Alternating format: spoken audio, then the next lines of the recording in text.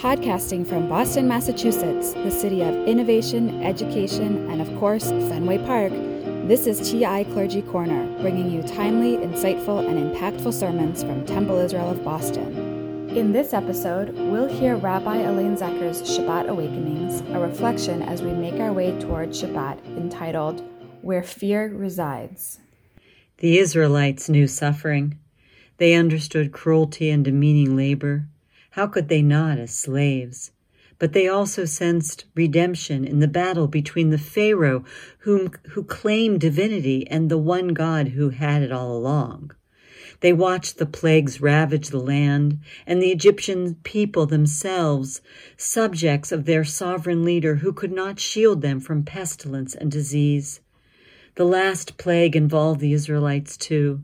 To protect them, Moses gave this instruction.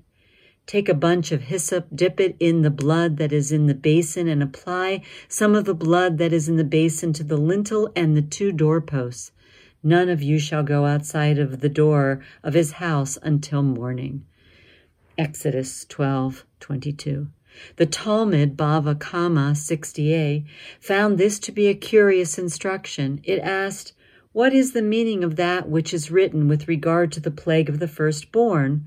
If the plague was not decreed upon the Jewish people, why were they not permitted to leave their homes? And then it answered its own question.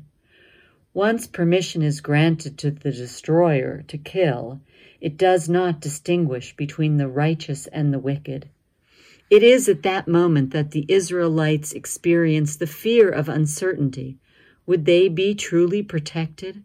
As the great Torah scholar Aviva Zornberg observes, the drama of that night is an engulfing destruction. It is for this reason the Talmud asserted that the Israelites are under house arrest that whole night. We can empathize with the Israelites trapped in their homes with an invisible destroyer causing death all around them. The safest place for them and for us is the home where we reside. This coming week, we will still be in our homes when the festival of Passover begins. We will recall that very night our ancestors remained within the walls of their houses to try to protect themselves. Redemption would come even if they were uncertain exactly when it would happen. We retell the story of the Passover because we are uncertain too. Fear resides on the lintel and the doorposts too. It is also our passageway to freedom.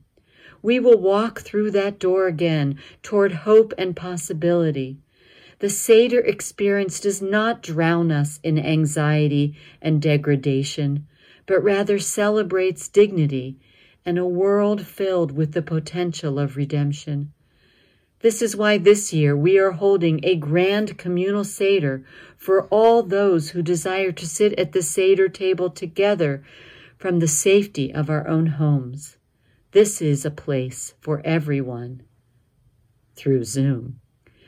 Let all who are hungry for connection, fellowship, and the retelling of the magnificent story of our people come share the festival of Passover together. We look forward to sharing Shabbat with you, and we've made connecting virtually even more accessible.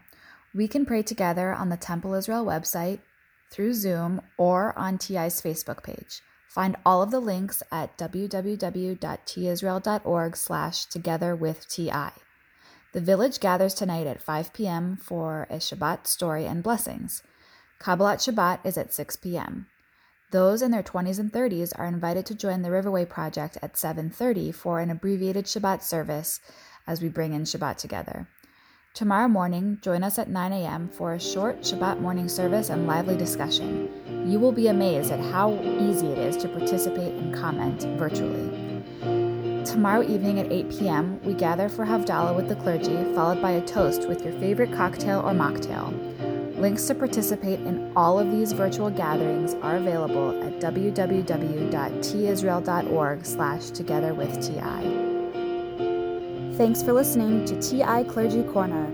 If you like what you just heard, we hope you'll visit our website, www.tisrael.org/clergycorner. This has been a Temple Israel of Boston production. Join us next time for another episode of TI Clergy Corner.